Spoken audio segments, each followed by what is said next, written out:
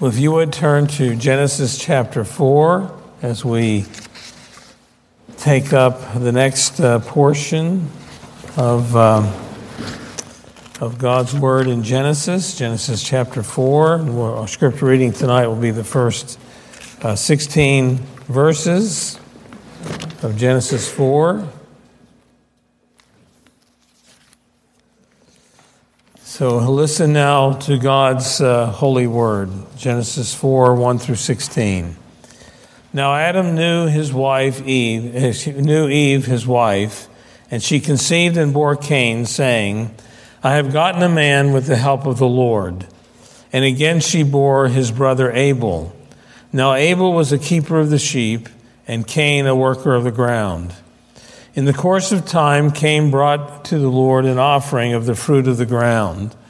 And Abel also brought of the firstborn of his flock and of their fat portions. And the Lord had regard for Abel and his offering, but for Cain and his offering he had no regard. So Cain was very angry, and his face fell. And the Lord said to Cain, Why are you angry, and why has your face fallen? If you do well, will you not be accepted? And if you do not do well, sin is crouching at the door.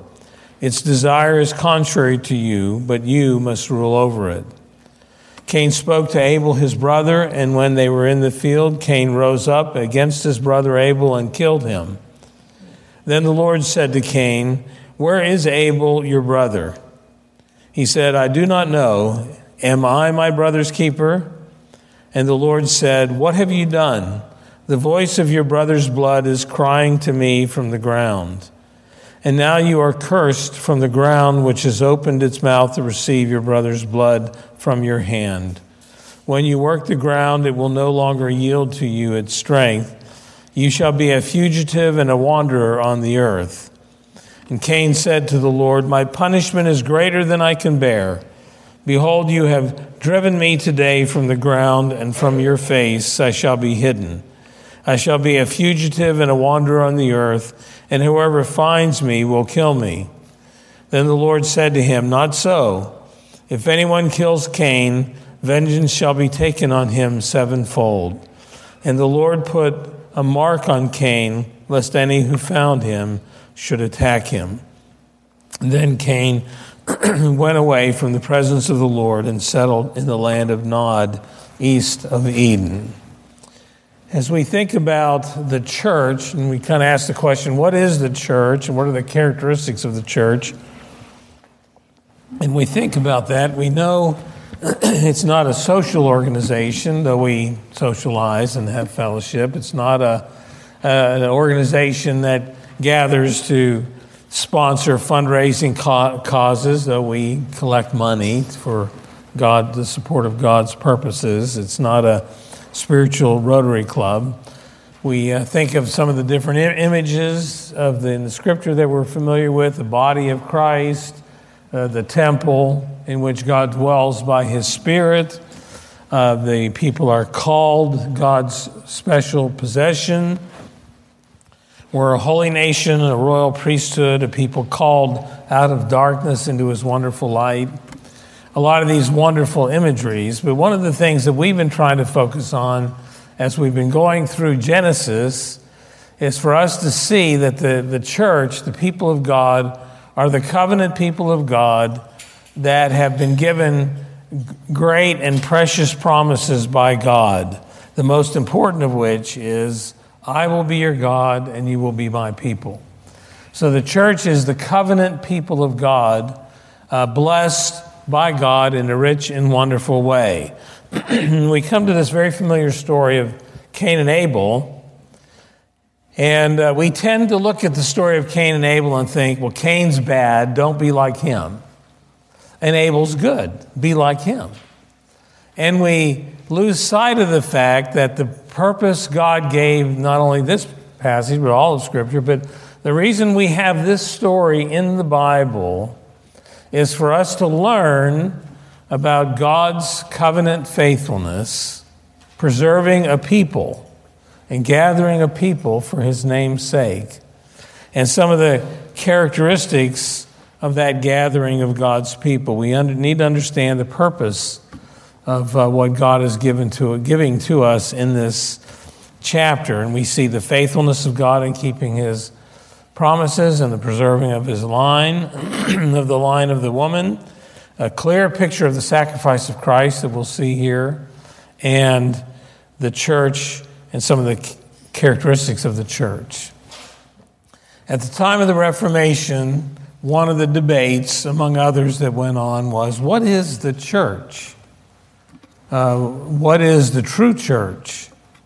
And the Reformers developed 3 marks of the true church: the faithful preaching of the word, the faithful celebration of the sacraments, and the proper exercise of discipline.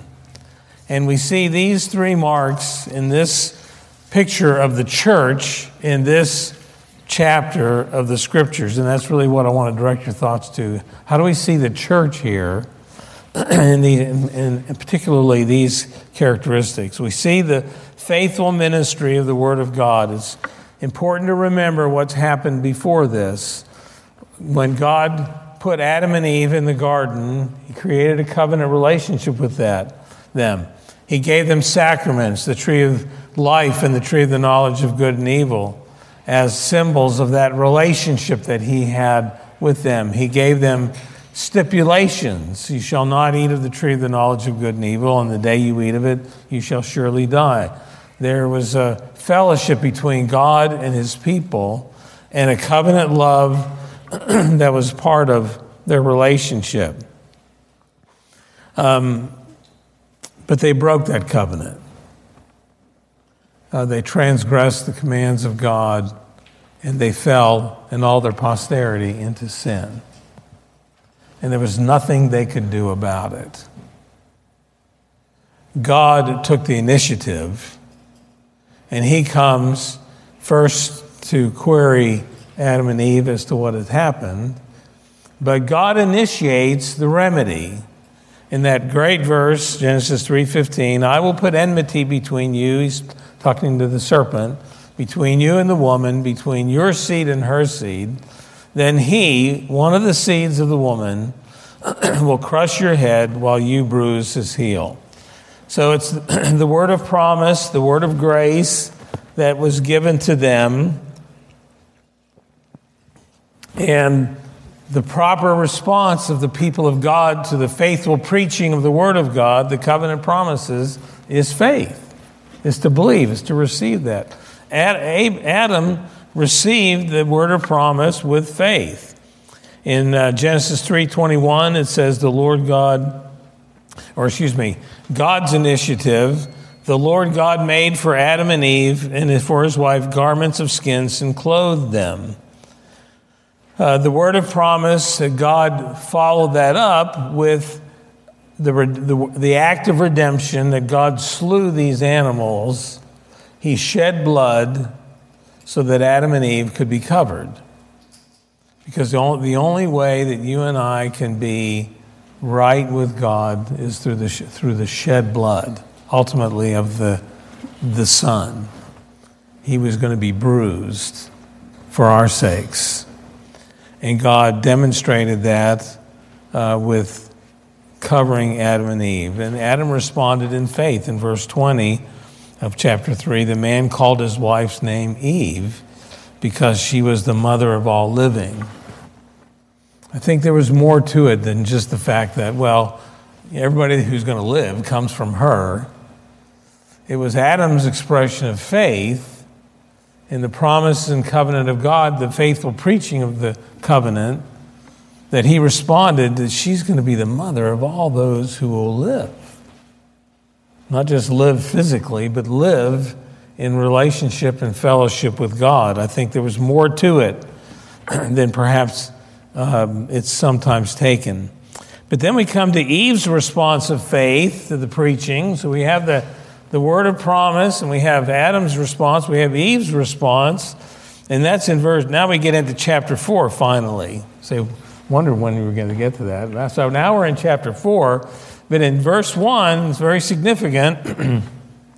It says, now Adam knew his wife Eve, and she conceived and bore Cain, saying, I have gotten a man with the help of the Lord. Cain's name means something of value, a prized treasure. Eve's comment of faith mentions the name of the covenant name of God, Yahweh, Lord. I have gotten a man with the help of the Lord. She's expressing her deep and lively hope in the promise of the covenant. God had said, he, a son of the woman, will crush Satan while he experiences a bruise. He will be bruised. And the hope of the promised son is woven throughout Scripture. And Eve was expressing her faith in that hope. I have gotten a man with the help of the Lord. Another very good way, appropriate way, some of your footnotes will have this in your Bibles. Another way to translate it is that she said, I have gotten a man, even the Lord. She thought this was it. She thought this was the promised son. She believed God so fully and carefully by grace, she thought Cain was going to be it. Now we know that he isn't, but that was her belief. This hope is woven throughout Scripture, but I just want to give you one more example. Look at chapter 5, verse 29. So obviously Cain wasn't it, as the story unfolds. But in verse 5, verse 29, it says, well, let me back up to 28. When Lamech had lived 182 years, he fathered a son, and he called his name Noah, saying, out of the ground that the Lord has cursed, this one will bring us relief from our work and from the painful toil of our hands. What does Noah's name mean? It means comfort. And Lamech, in faith in the promise, said, this is it. This is the Messiah. This is the one. He's going to be the one who will bring us comfort. And if you read the Bible carefully, woven throughout the entire Old Testament are snatches of that promise where they're looking forward to the promised son. But here, Adam and Eve are both expressing their faith in the word that is proclaimed by God to them, the word of promise. Now, Abel, she also had the second son named Abel. Abel's name means either breath, vain, temporary, or even worthless. Kind of makes you think she must have been having a bad day when she named Abel. But at any rate, we have Cain and Abel, the two sons, and later on, after Abel's killed, we know that part of the story. You might think that the people were terribly discouraged. Maybe they gave up faith. Maybe they weren't going to continue to walk in the way of the Lord and listen to the word of God and believe it still. And that would be wrong. If you look ahead in Genesis 4, verse 25, it says, Adam knew his wife again, and she bore a son and called his name Seth, for she said, God has appointed for me another offspring instead of Abel, for Cain killed him. To Seth also a son was born, and he called his name Enosh. And at that time, people began to call upon the name of the Lord. You see, the church is the covenant people, the gathered covenant people, to hear the word of God taught and proclaimed, and by grace to embrace that with faith, to call upon the name of the Lord. That's what the church is all about. We have to have the word, and God's calling on us by grace is to embrace that word and receive that word and follow that word, and that's going to be a mark of the line of the woman. And as in the coming sections of Genesis, you're going to see the development of the line of the woman and the line of the serpent, and the line of belief and the line of unbelief. And you see the development of wickedness in the one line and the note of righteousness. It's interesting, I won't have us go through it, but in the line of the serpent, if you count 7 people down, you come to Lamech, who was a bigamist and a murderer. That's the development of sin in the line of the serpent. If you take 7 in the line of the woman, you come to Enoch. And Enoch walked with God and was not, for God took him. He was so holy, he didn't die. He was taken to be with God. So we have this crucial mark of the church. Enoch's son, interestingly, Methuselah, lived until the day the flood came. He died the year the flood came. The mark of the church is the faithful ministry of the Word of God, and for God's people to embrace that and understand that and receive it by faith. So it's crucial to the life of the church, and we see it here in this passage, and we see how God's people responded to it. A second mark of the church is the faithful administration of the sacraments, and we see this in verses 3 through 5. It says, "In the course of time, Cain brought to the Lord an offering of the fruit of the ground, and Abel also brought of the firstborn of his flock and of their fat portions." Now, the phrase "in the course of time" doesn't mean, well, one day that happened. It really should be, we should understand it to say, at the appointed time. It's not as though the people of God just kind of worshiped willy-nilly whenever they felt like it. It was, there was an ordered time when they would come to worship. And at the ordered time, at the appointed time, when it was the time for them to come to worship, they were to come and worship God in the way that He had taught them. And we see that here through the sacrifices. In this regular time of worshiping God, the way to come before God is by sacrifice. We cannot come to God in our own merit or in our own way. We have to come in the way that He has taught us to come to Him. The problem of the fall, or the consequence of the fall, was that we are banished from the presence of God. And the only way we can be restored to the presence of God is to come by way of sacrifice. In the sacrifice that He commanded.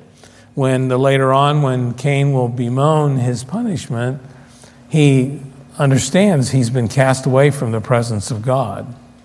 Adam and Eve were sent out of the Garden of Eden, and an angel was there to keep them from coming to God. So how are they supposed to come to God? How are they, in what way were they to approach God and properly and worship?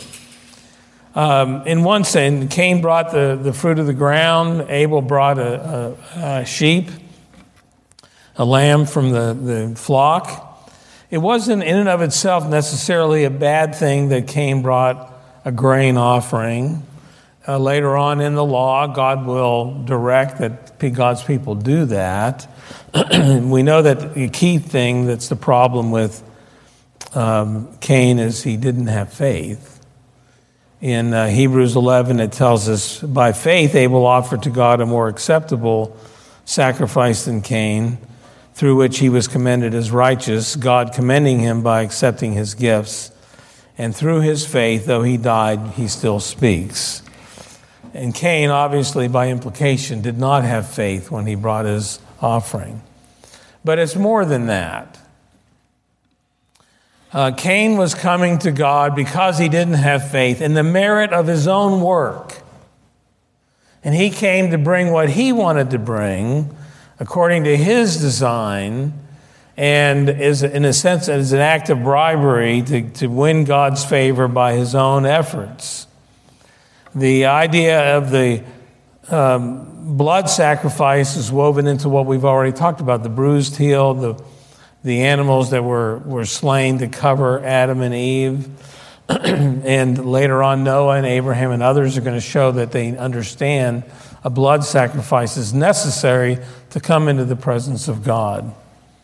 And so it's very it's very likely, it's almost a guarantee that Adam and Eve, in rearing their children, rearing their sons, Cain and Abel, had taught them, this is the time we come to worship, and this is the way God has told us to come to worship.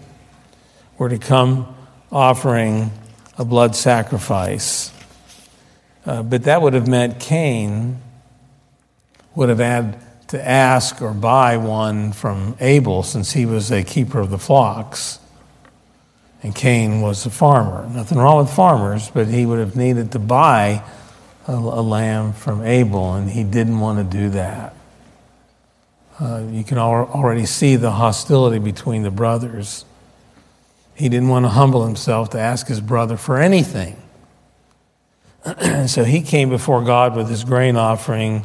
Abel, by faith, brought the blood offering. Cain was saying, well, I'm buying my favor by my own efforts, which is impossible. Abel is saying, I have nothing I can bring except what you've given to me. And he trusts in the promise of hope, and he brings the blood sacrifice. It's an essential characteristic of the church that there be the faithful administration of the sacraments. We have to approach God in the way that he has said, ultimately through the sacrifice of Christ. And the sacraments you and I are given, baptism and the Lord's Supper, are pictures of that work of Christ. We don't come to God by our own merit. We can't. We come to God in the way that he has directed us. Baptism, that reminder of the blood shed for Christ, that by Christ for us, to cleanse us from our sin. The Lord's Supper, the ongoing fellowship, a picture of the work of Christ on the cross. Baptism is a one-time act that brings us into the covenant people of God. The Lord's Supper is our trusting in God's daily providence and care for us and fellowship with him day by day. And these are crucial parts of the life of the church, and they had to come in the way that God had directed them, and it's something Cain would not do, and Abel did. Well, what do you do then when someone refuses to listen to the word of promise, the faithful preaching of the word, and they refuse to come to God in worship the way that he is directed? What do you do? Well, then the third mark is the proper exercise of discipline. It's an essential element of the true church. If we reject the word of promise, if we reject coming to God the way he's directed us, there needs to be the exercise of discipline. And that doesn't mean that you're encouraging a judgmental spirit or a hypercritical spirit. We can sometimes judge improperly or wrongly, but there are steps to discipline. Our Book of Church Order outlines a very laid out a series of steps, but we see God exercising it in this text in a way that's so critically important for us. The first step of discipline is not a punitive thing. It's an encouragement to do the right thing. It's an encouragement not to go down the wrong path. And so we see there in verse 5, for Canaan and his offering, God had no regard. So Cain was angry, and his face fell. Does your face show how you're feeling? Sometimes mine does. Or do you have a poker face? You can't tell what you're thinking. Anyway, his face fell, so you didn't need to be God to know exactly what Cain was thinking. But the Lord comes to him. This is the first step of discipline. He doesn't immediately cast him out. The first thing God does with Cain is a word of encouragement. He says, why are you angry? God says, why is your face fallen? If you do well, will you not be accepted? Cain, come on, do the right thing.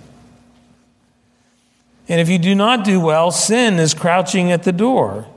Its desire is contrary to you, but you must rule over it. Cain, come on, do the right thing. Don't let this anger take control of you. It's like a wild animal right outside the door of his heart, and it wants to take control and take him captive. And God's saying, no, don't go that route. If you do, that's going to go down a wrong path. You must master the sin that is seeking to take control over you. So the first step of discipline is not to yell and scream and punish and beat or whatever. It's no, come on, wake up, do the right thing. God has given us resources to fight temptation by grace. No temptation has taken you, but is common to man.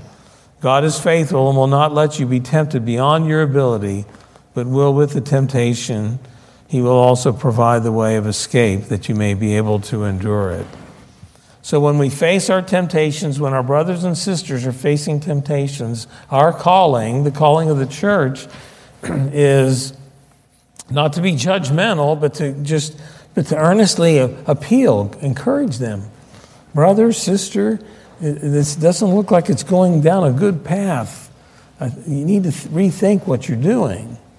And we are to be this way toward one another. And but what was Cain's response to this first step of God's discipline? He still has evil intent in his heart. He refuses the word of grace, refuses that word of encouragement. He acts deceitfully, and he kills his brother, allows his sin to take control. He spoke to Abel, his brother, probably, and said, hey, let's go out to the field. And when they were in the field, he rose up against his brother, Abel, and killed him. So he sinned in a very grievous way. So God comes with the second step of discipline. The second step of discipline is still not to beat and put down. The second step, interestingly, is still an appeal, but here it's an appeal for repentance. The Lord said to Cain, where is Abel, your brother? Now, he's going to speak in a minute about the blood of Abel crying out to him, but he's giving Cain an opportunity to repent. Where's Abel? What's happened? Cain, you need to repent. You've done something wrong. You need to come in sorrow and grief and turn from that sin.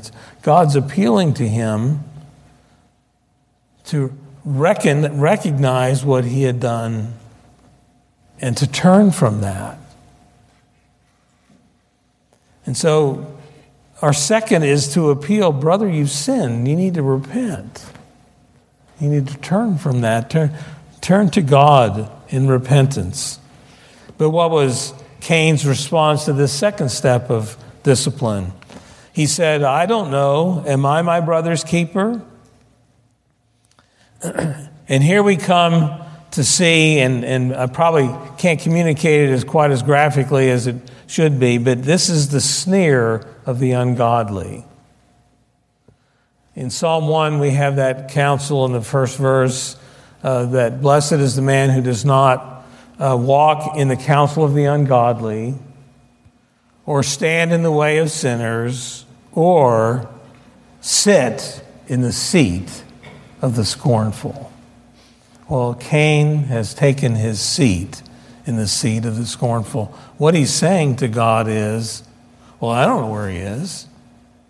Am I my brother's keeper? Aren't you the keeper of Israel? Aren't you the one that should be watching over your people? Have you lost one of your sheep? You don't know where he is? He's sneering, he's ridiculing God, the creator of the heavens and the earth. and throwing it back, trying to throw it back in God's face. It's a gripping picture of godlessness and ridicule of the Almighty. I'm not my brother's keeper. You're the brother's keeper. Have you lost someone? Have you lost him? And we have something before we get to the third step of discipline. We have something very important that God will say here in a moment, is that Abel is a vivid picture of the sacrifice of Christ.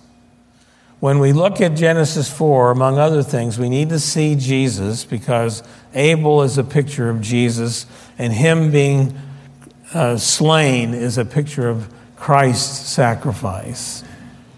And the book of Hebrews directs our thoughts to this. I won't have you turn there, but Hebrews 12:24 says, when we're coming to Mount Zion, we're coming to Jesus, the mediator of a new covenant, and to the sprinkled blood that speaks a better word than the blood of Abel. So the sprinkled blood of Jesus speaks a better word than the blood of Abel. What is the blood of Abel talking about in Hebrews 12:24? Well, there are two ways to think about it. One is it's the blood of Abel's sacrifice. That Jesus' blood speaks a better word than that animal sacrifice. And of course, that's a significant truth in Hebrews. He labors that point a number of different times. He says in Hebrews 9, "For if the blood of bulls and goats and the sprinkling of defiled persons with the ashes of a heifer sanctify the purification of the flesh, how much more will the blood of Christ, who through the eternal Spirit offered himself without blemish to God, purify our conscience from dead works to serve the living God?" So there's no question that the blood of Jesus is far better than the blood of the animal sacrifices of the Old Testament, and that's clearly taught. But I think there's something more here. I think the blood of Abel that's speaking is Abel's own blood. Because God will say to Cain, "What have you done? The voice of your brother's blood is crying to me from the ground." And so we have the voice of Jesus' blood and the voice of Abel's blood crying to God from the ground. What is the voice of Abel's blood crying out? Justice, judgment, vengeance on the one who slew me. It's crying out for justice. Well, what is the blood of Christ calling out for that is speaking a better word? The blood of Christ is calling out mercy, forgiveness, grace, peace. That's a better word than the blood of Abel. And so God speaks to Cain and says, Abel's blood is crying to me from the ground. And then the third step of discipline is his banishment. The Lord said, "What have you done? The voice of your brother's blood is crying to me from the ground. And now you are cursed from the ground, which has opened its mouth to receive your brother's blood from your hand. When you work the ground, it will no longer yield you its strength. You shall be a fugitive and a wanderer on the earth." And Cain understood what that meant. Not just that he wouldn't be a farmer anymore, couldn't do that. But in verse 14, he says, "Behold, you have driven me today away from the ground and from your face." The punishment, the excommunication of Cain is that he's driven not only from his livelihood that he had been fairly successful at, but he's also driven from the very presence of God. And he understands the punishment, and it's overwhelming to him. And he says, well, someone will see me and kill me. And God puts a mark on him so that wouldn't happen. But the thing about Cain's response to the judgment is he's crying out and he's sorry, but he's not sorry he sinned. He's sorry he's in trouble.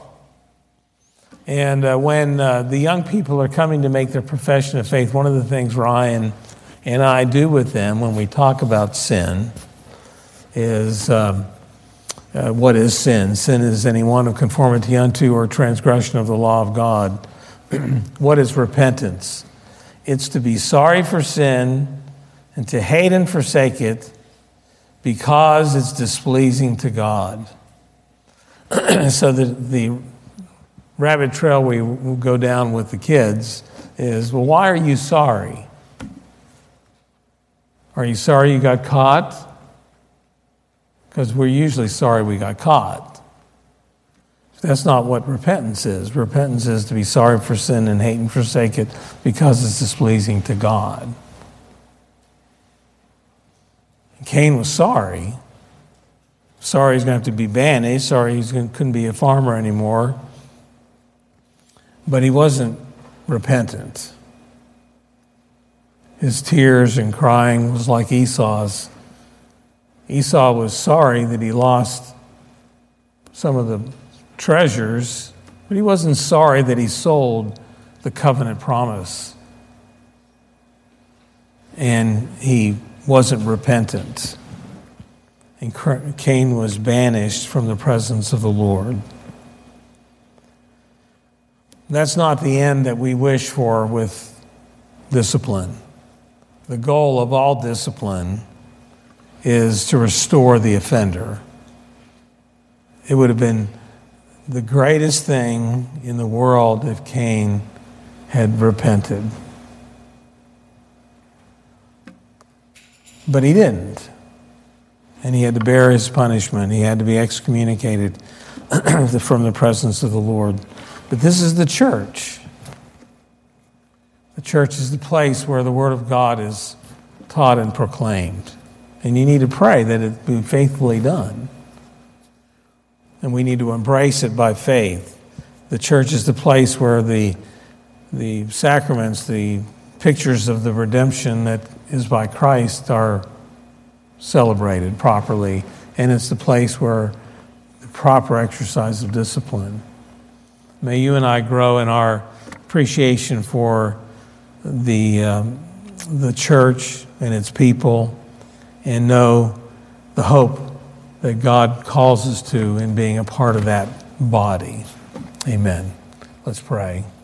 Father in heaven, thank you so much for the wonder of your love and how richly you grow us in you. Thank you for your church, for the bond we have as your covenant people, how we can love one another and help one another. And even this picture in Genesis 4 reminds us of that. Help us to be, to delight in the blessedness that we have through Christ, and to serve you with one another in the days ahead. And we ask all this for Jesus' sake. Amen.